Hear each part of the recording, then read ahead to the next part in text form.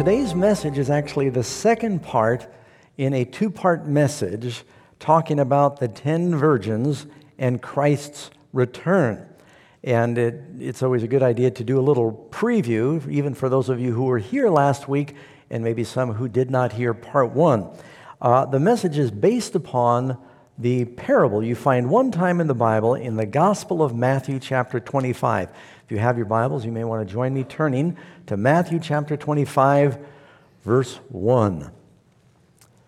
Now, some of you have probably heard of sleepwalking before. It has a technical term, somnambulism.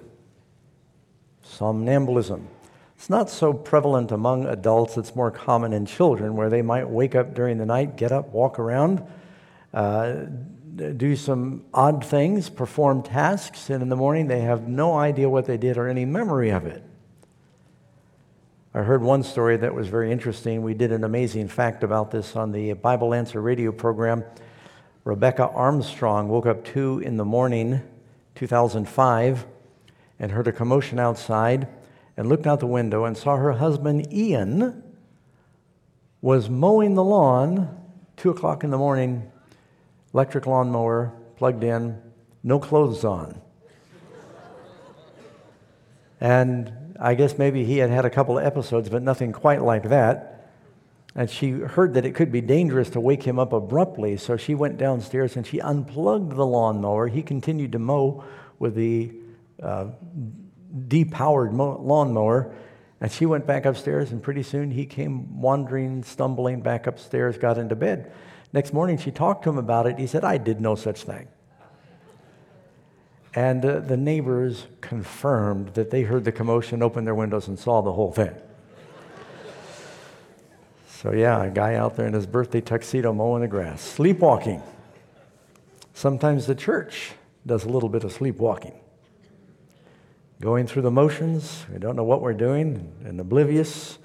Well, let's read this parable again, Matthew 25. Of course, it comes on the heels of the Olivet Discourse, where Jesus is giving signs of his return. And this is part of that. If you've got a red letter edition Bible, such as I have, you'll notice it all continues. Red letter, this is part of the teaching. Jesus begins chapter 25 with the word then. He's commenting on what he had just said before. So it all goes together. Then the kingdom of heaven will be like 10 virgins who took their lamps and went out to meet the bridegroom. Now 5 of them were wise, and 5 were foolish. Those who were foolish took their lamps and took no oil with them, but the wise took oil with them in their vessels. Probably a good time for me to light the lamp at that point. There is an illustration.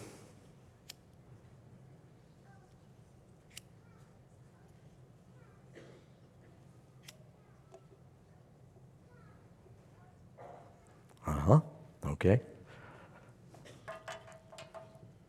And it says that the wise took oil in their vessels with their lamps. But while the bridegroom was delayed, they all slumbered and slept. And at midnight, a cry was heard, "Behold, the bridegroom is coming. Go out to meet him." Then all those virgins arose and trimmed their lamps. And the foolish said to the wise, "Give us some of your oil, for our lamps are going out." And the wise answered and said, "No, lest there should not be enough for us and for you, but go rather to those who sell and buy for yourselves." And while they went to buy, the bridegroom came. And those who were ready went in to the wedding, and the door was shut. Afterward, the virgins came also, saying, "Lord, Lord, open to us." But he answered and said, "Assuredly, I do not know you. Watch therefore, for you know neither the day or the hour in which the Son of Man is coming." Watch. Parable of the 10 virgins. Now quickly, let's review what some of these symbols in the parable represent. And first of all, the whole parable is dealing with those who will especially be living before the time of Christ's return. And he's talking about living in a state of expectancy and being prepared. Outwardly, the virgins seem to be doing the same thing. They're all dressed for the wedding. They all have lamps. They all seem to have an interest in the bridegroom, and these represent the virgins that they're prepared, or at least making a profession of preparation for this great wedding feast. One thing you learn right away from the story is right up till the time of the end, you have the true and the false, the sincere and the counterfeit dwelling together. The Bible talks about the wheat and the tares, and sometimes we try to separate the wheat and the tares a little too soon, and we end up pulling up the good wheat. And Jesus said, they're going to abide together till the end. And so you're going to see genuine and counterfeit hypocrites and authentic Christians all commingled up until just before the end. There is a brief time of separation when they go to buy oil for themselves, and the 5 faithful go into the wedding feast. But other than that, they're together till the end. It's like Jesus said, 2 women grinding at the mill, one is taken, one is left. The true and the false, outwardly doing the same thing. So we want to make sure we've got the inward difference. What about the numbers 5 and 10? Well, we mentioned that in ancient Hebrew tradition, you needed at least 10 people for a wedding to be considered solemnized. You needed to have at least that many people to witness it. And Josephus says there needed to be 10 people in a Jewish community for them to celebrate the Passover. I don't know if that's exactly what the number 10 means. You get 10 commandments. It could mean several things. What about the 5? 5 in the Bible is often a symbol for the Word of God. The Pentateuch had 5 books of Moses. And you can read, we're in the parable of the rich man and Lazarus. The rich man says, but I've got 5 brethren in my Father's house. But it's hard to say. The number 5 is found 45 times in the New Testament. So I wouldn't make too much of the numbers. It's basically just saying it's a split. Outwardly, they're doing the same things, and they're evenly split. The virgins, they represent those who are professing to believe in Christ. That would be folks, the church. They've got lamps. They've got the right lamp. They might even have the right theology. But there's something wrong. And who would the bridegroom be? That would be Christ. Let me give you a couple of verses here. 2 Corinthians 11:2, for I have betrothed you to one husband that I might present you a chaste virgin to Christ. Revelation 21:9, one of the 7 angels talk with me saying, come and I'll show you the bride, the Lamb's wife. Ephesians chapter 5, husbands, love your wives as Christ loves the church. So you've got the bridegroom, the bride, and the virgins. We know who that represents. The lamp is the Word of God. Do you know how you say lamp in Greek? Lampos. How many of you can say lampos? You can tell people now that I can read the Bible in Greek, at least part of it. The word lump, or lamp, is lampos. It simply means the Word of God. Psalm 119, verse 105, your word is a lamp to my feet and a light to my path. Psalm 119, verse 130, the entrance of your words give light. So they got Bibles, these virgins. They've got some oil. You all know the oil can be given in different measure. What is the oil? I'm getting ahead of myself. That's the Holy Spirit. 1 Samuel 16:13. Samuel took the horn of oil and he anointed him, David, in the midst of his brothers, and the Spirit of the Lord came upon David from that day forward. Jesus was anointed with the Holy Spirit at his baptism. They would anoint the priest, and it was a symbol of consecration and being given the Spirit for a work. In Zechariah, it tells how the olive trees had pipes that went and kept the candle burning in the temple, and the olive trees provided the olive oil. And so there was a pure olive oil that was used in the sanctuary. This symbolizes the Holy Spirit. Now, they're waiting for the bridegroom to come. This typically happens at night. And in the process of waiting, it takes longer than they expected. So there's an apparent delay. I did a Bible study last night online. I got to tell you about this. With China. And so I was Zooming, and it was streaming on the internet as well as Zoom. And they said there was 270,000 people tuned in for the Bible study. It was incredible. And he took a picture of the screen capture of the people that they just all shared it with each other. It was wonderful. But in the study, I was also talking about signs of Christ soon coming.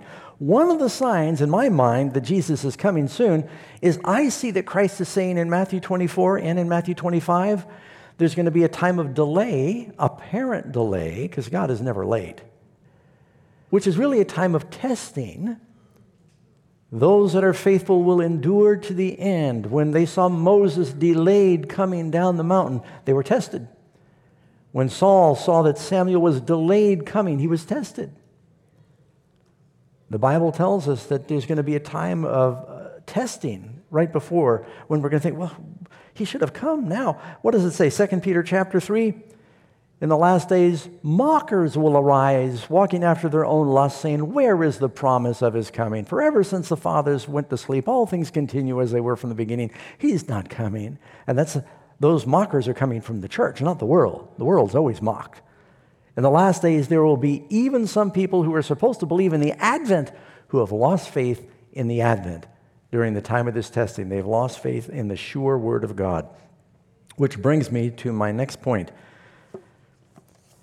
It's about the doctrine of expectancy. This is sort of where we left off last week. Heaven forbid Christians should cease to believe in the imminent return of the Lord and the certain return of the Lord. There is a sanctifying influence in every believer from the days of the apostles to our present day. We should never lose that excitement about the Lord coming soon. And you're thinking, Pastor Doug, it's been 2,000 years. How can you talk about soon? My grandfather said he's coming soon. He's dead. And then my father, and he's dead. World War I, they said, this is it. He's coming soon. And here we are. Whole different century.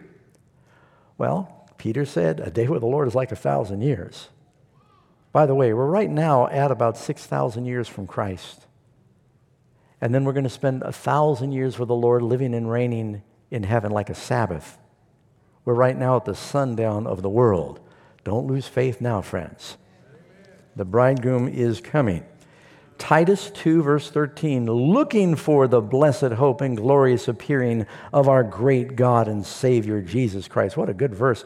It not only says that Jesus is a Savior, it says our great God and Savior, Jesus Christ. Looking for it. We're to be looking for his coming. 2 Peter 3:14, therefore, beloved, looking forward to these things, be diligent to be found of him without spot and in peace and blameless. 1 John 3, verse 2 and 3. We know that when he is revealed, we will be like him, for we will see him as he is. Notice this. Everyone who has this hope in him purifies himself as he is pure. What hope? The hope in the return of the Lord. There is a sanctifying, purifying influence in our believing in the near coming of the Lord. If you thought you were going to die next week, would that have an impact on you spiritually? Are there some things that you might be doing differently?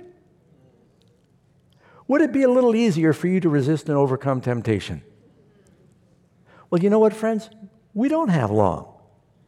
What is our life? The Bible says it's like a breath that comes and goes. It's like the grass that springs up in the morning and the heat scorches it by the end of the day. Compared to eternity, what is 70, 80, 90 years? What is that? It's nothing. So when the Bible says be ready in such an hour as you think not, we don't know when we're going to die. Not everybody get a doctor's notice and it says you've got 6 months, and sometimes they're wrong and you got 2 months. Sometimes they're wrong and you live longer. We don't know when we have our last heartbeat or our last breath. We're always supposed to be living in the expectancy, because if you die, your next conscious thought is the resurrection and seeing the Lord. So, and when the Lord does come, I can promise most of the world will say it was too soon. They won't say it was too late. So, don't lose that sense of his expectancy. You know, a Christian needs to have that appropriate balance of planning for 1,000 years and living as though each day could be your last. So we need to plan ahead. You need to think ahead, but you need to live with a holiness as though this could be your last day. And then it says, during this time of apparent delay, what happens to all 10, wise and foolish? They go to sleep. Now, I've heard some pastors dissect this parable, and they say, well, there's nothing wrong with sleep. Sleep is good. Sleep is healthy. And we're not talking about the health message. We're talking about sleeping spiritually. Sleep is bad in this story. Jesus said, watch. What does he mean? As opposed to sleeping.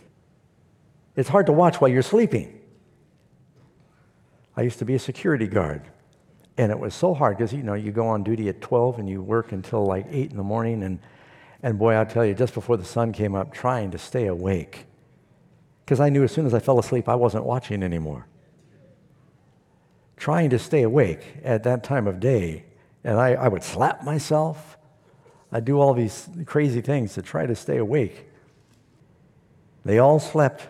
Jesus says, Matthew 25, watch therefore.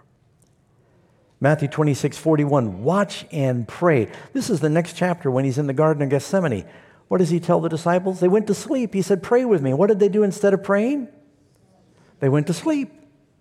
And Jesus said, watch and pray that you enter not into temptation. What's the risk if we fall asleep at the critical hour? We fall into temptation. Watch and pray. 1 Thessalonians 5, verse 4. I've mentioned I'm dyslexic. But you, brethren, are not in darkness that day should overtake you as a thief. You are sons of light and sons of the day. We are not of the night or of the darkness. Therefore, let us not sleep as others do, but let us watch and be sober. Yes, even the faithful virgins went to sleep. There are some saved people out there that are unaware of the time in which we're living, and they're not doing much about sharing their faith right now. They're sleeping as our final opportunities are escaping to share the good news. Mark 13, just read this during scripture reading. Watch therefore, for you do not know when the master of the house is coming, in the evening, at midnight, or the crowing of the rooster, or in the morning. He said, it doesn't matter what hour of the day or night. Watch. Lest coming suddenly he finds you doing what? Sleeping. Now, one way I could sum up the sermon, wake up. That would be real simple. We had to wake up. I hear people say all the time, boy, look at all that's happening in the world. I mean, certainly the Lord is coming soon. It's like they wake up and they go back to sleep. They wake up for a moment to say, sure, near the end.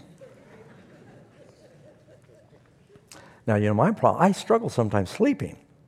And if I wake up during the night, I pray I can go back to sleep, or I wake up tired the next day. But this is the opposite of that. We're praying we can wake up and stay awake, right? Luke 9:32, Jesus is on the Mount of Transfiguration. And God the Father is speaking to them, Elijah and Moses. And it says, Peter and those with him, Peter, James, and John, were heavy with sleep. And finally, when they were fully awake, they saw his glory. I don't know if you want to underline that in your Bible. I'll give it to you again. Luke 9:32, when they were fully awake, they saw his glory. Some people have missed the glory of God because they're asleep. Has God's glory changed since yesterday? Problem is not God's glory. Problem is that we're sleeping and we're unaware of his glory. Isaiah 56:10, his watchmen are blind. They're all ignorant. They are all dumb dogs. Don't take that up with me. He said that. They cannot bark, sleeping, lying down, loving to slumber. Not only people in the pews that are sleeping, sometimes it's the pastors in the pulpit that are putting the people in the pews to sleep. Someone said one time that if there's a mist in the pulpit, there is a fog in the pew. And we need pastors to wake up as well and be preaching about the second coming. Jesus did, we should. Have you noticed that when you're asleep, you're in a fantasy world? You're thinking crazy things. And I never know quite what to do when people call our Bible Answer program and they say, Pastor Doug or Pastor Ross, I've had this dream. And then they start to relate the most bizarre thing, and we're supposed to tell them what that means. I said, that's pizza late at night. That's what that means. I said, I don't know what that means. I'm not Joseph. When you're sleeping, sometimes I take a nap during the day. I try to every day. Just lay down for a few minutes. I find if I can rest, if I can lose consciousness, they call it a power nap.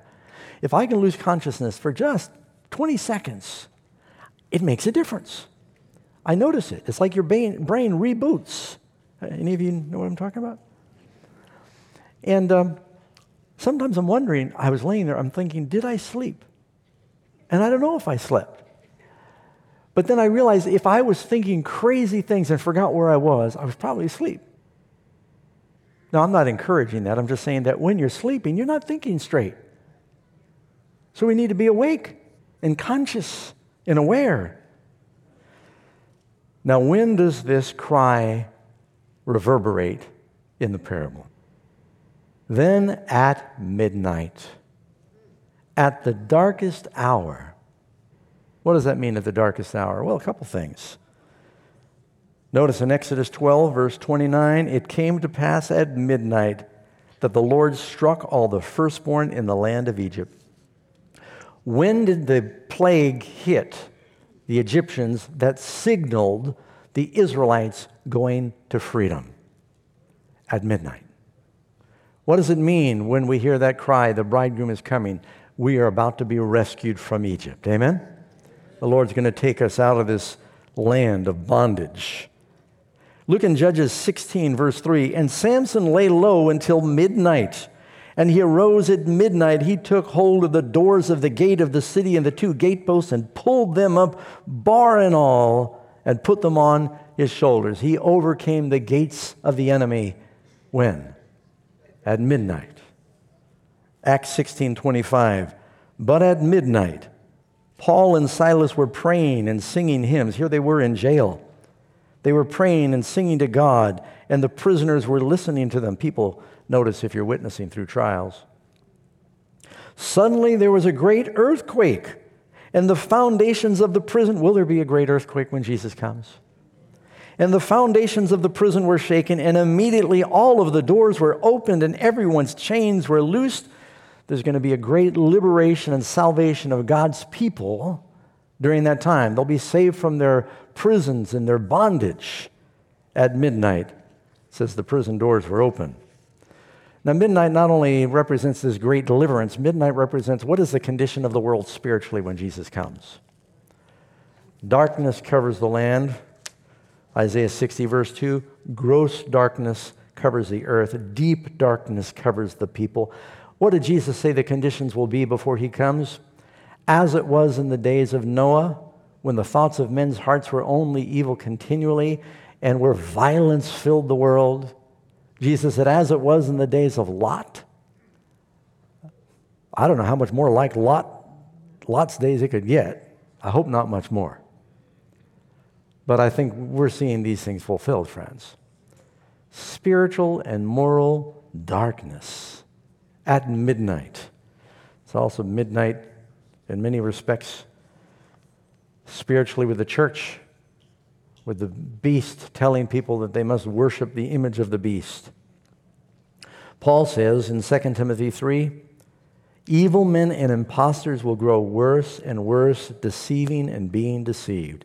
So it's a time of great spiritual darkness at midnight. And then what happens? Suddenly, the Lord comes. Suddenly there's a cry. At midnight the cry was heard, behold, the bridegroom is coming. Go out to meet him. I remember I went to a summer camp. They used to play pranks on each other. And one time I had a prank played on me where they took a 5-gallon bucket, probably wasn't full, but 2.5 gallons of ice water, and they threw it on me in the morning. And then when I jumped up, they took a picture of me. It was actually at night, and I couldn't see who did it because they flashed right in my eyes with the camera flash. And all I had done was put dead sharks under the girls' tent. I don't know why they got so upset. But I remember one kid, someone went right up to his head in the morning, and they had a trumpet, and he was sleeping. And they went, "Whoop!" And, you see the look on his face when he wakes up and his hair stands up straight, and he's got a trumpet blowing in his ears.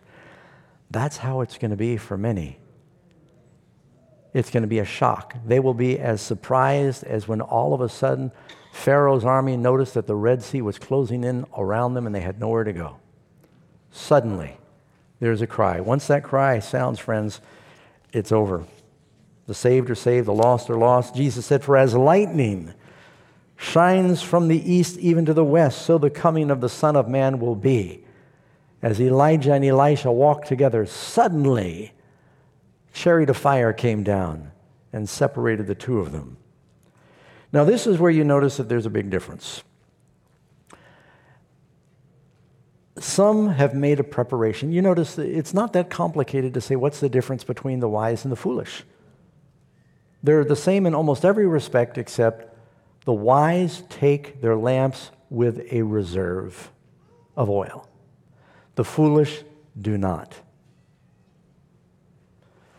Now, you notice I lit those about the same time. The skinny candle was taller than the big candle. The skinny candle is burning down faster. Same size wick, same wax. Which one do you think is going to burn the longest? The one that's got the reserve is going to last longer. What does it mean when it says that the wise took extra oil in their lamps? They all had some oil. Do you know the Holy Spirit can be given in different degrees? The apostles had the Holy Spirit when they served with Jesus and they were out teaching, but did something different happen at Pentecost? It's called the baptism of the Holy Spirit. People in the last days need the latter rain of the Holy Spirit. That means we need to have vessels that are available for filling.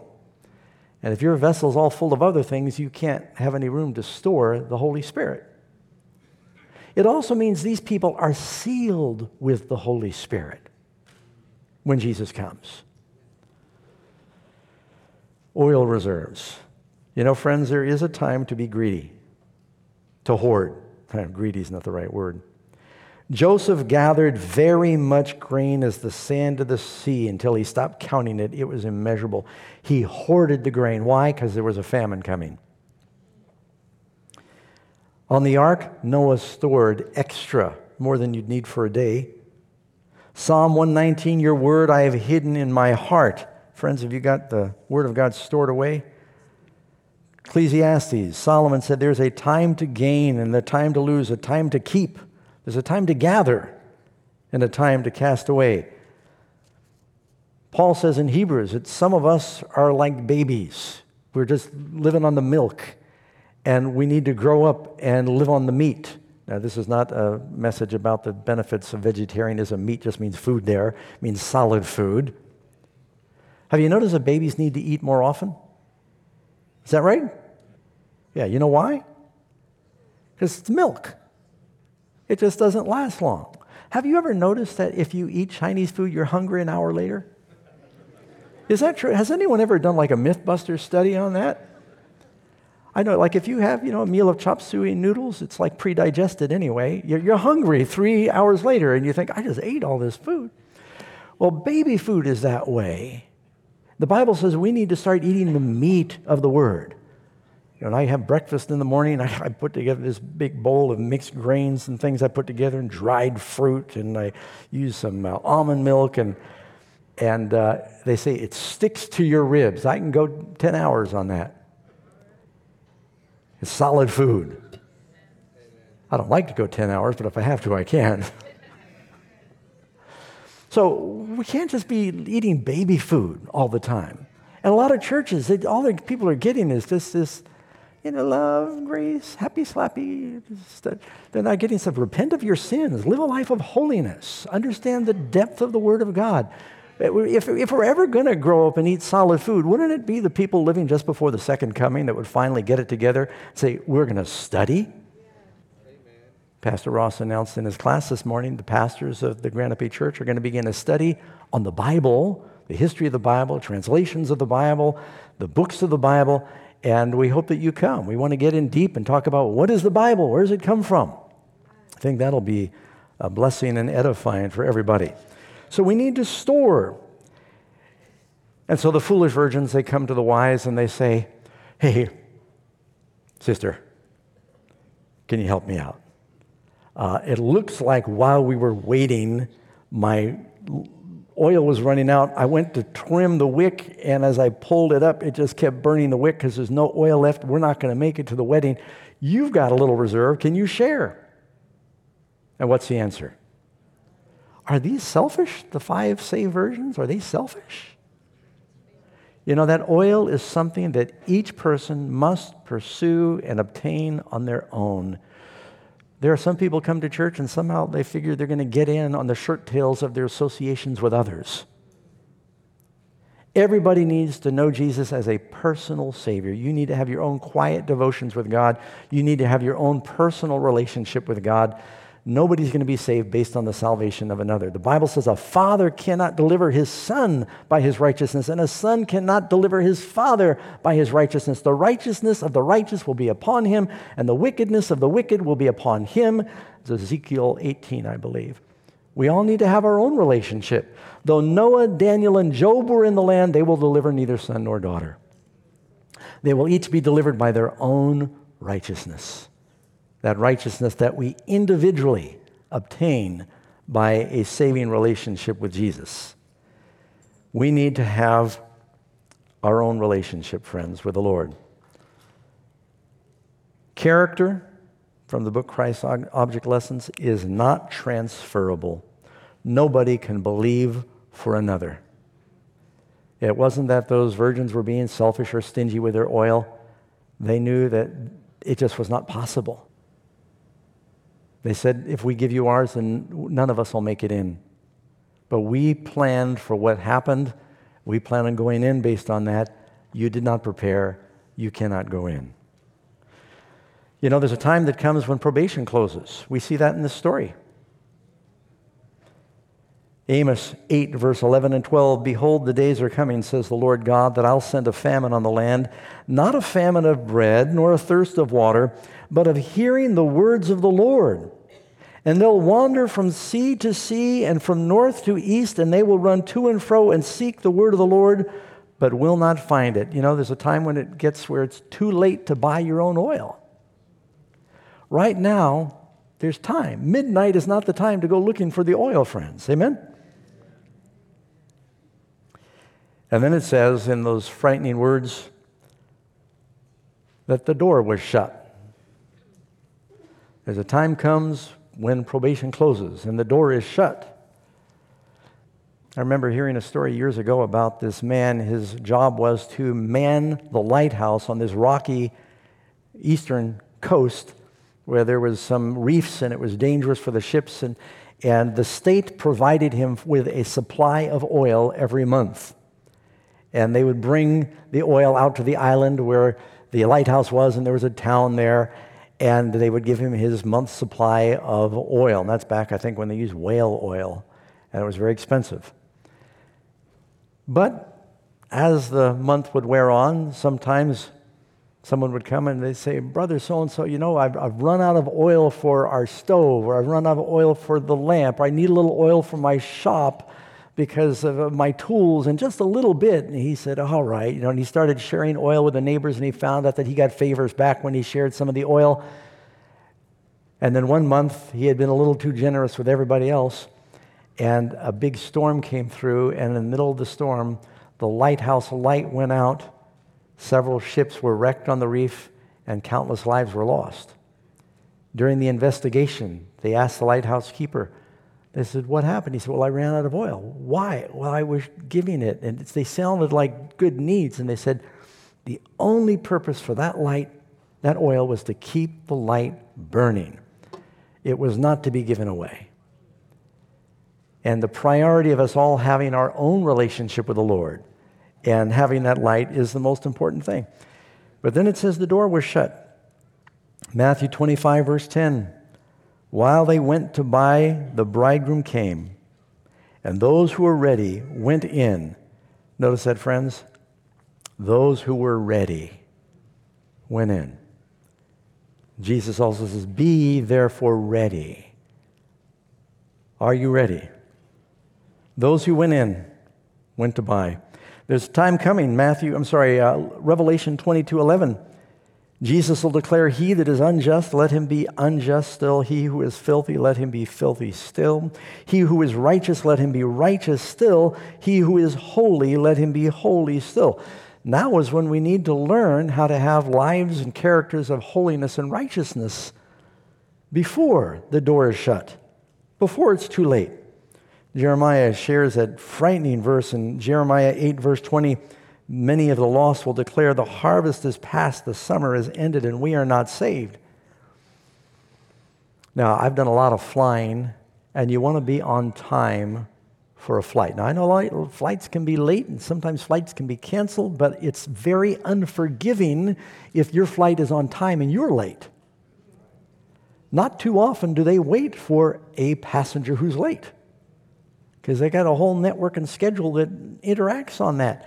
And I remember one time I had to catch a flight to speak at a men's retreat, and I waited a little longer than I should have. I got distracted with other things, and as I'm getting to the airport, I thought, no, I'll be okay, I'll make it. And I'm going through security, and I've gone through security so many times. I know my belt buckle will not make it through. I take off my belt, even though they say you don't have to. I've got tired of being stopped. I take off my belt, I take my chapstick out of my pocket, it might set it off, anything. I take my cap off because it's got a little metal button in the top of my baseball cap. I don't want to stop. And so that day I was especially careful. Don't stop in security. Take everything off. I mean, not everything, You know what I meant. And then I go through and it goes beep. I said, my plane's leaving. And they said, well, can you stand right here, sir? You've been randomly selected. And I said, well, can you randomly search me right now? I said, my gate is right there. And I could see my gate, and everybody had been boarding. And the door is open, the flight attendant's there, she's checking the last few people kind of dribbling through, and she's checking their tickets. I'm going, I know when they close that door, they don't have much mercy. So you wait here, sir. And I'm waiting, and I'm waiting. I'm getting really frustrated, and they're short-staffed or something like that. Sure enough, I see her close the door. That's right. You hear that collective moan? And that was empathetic. I really appreciated your feeling for me. And there was weeping and gnashing of teeth.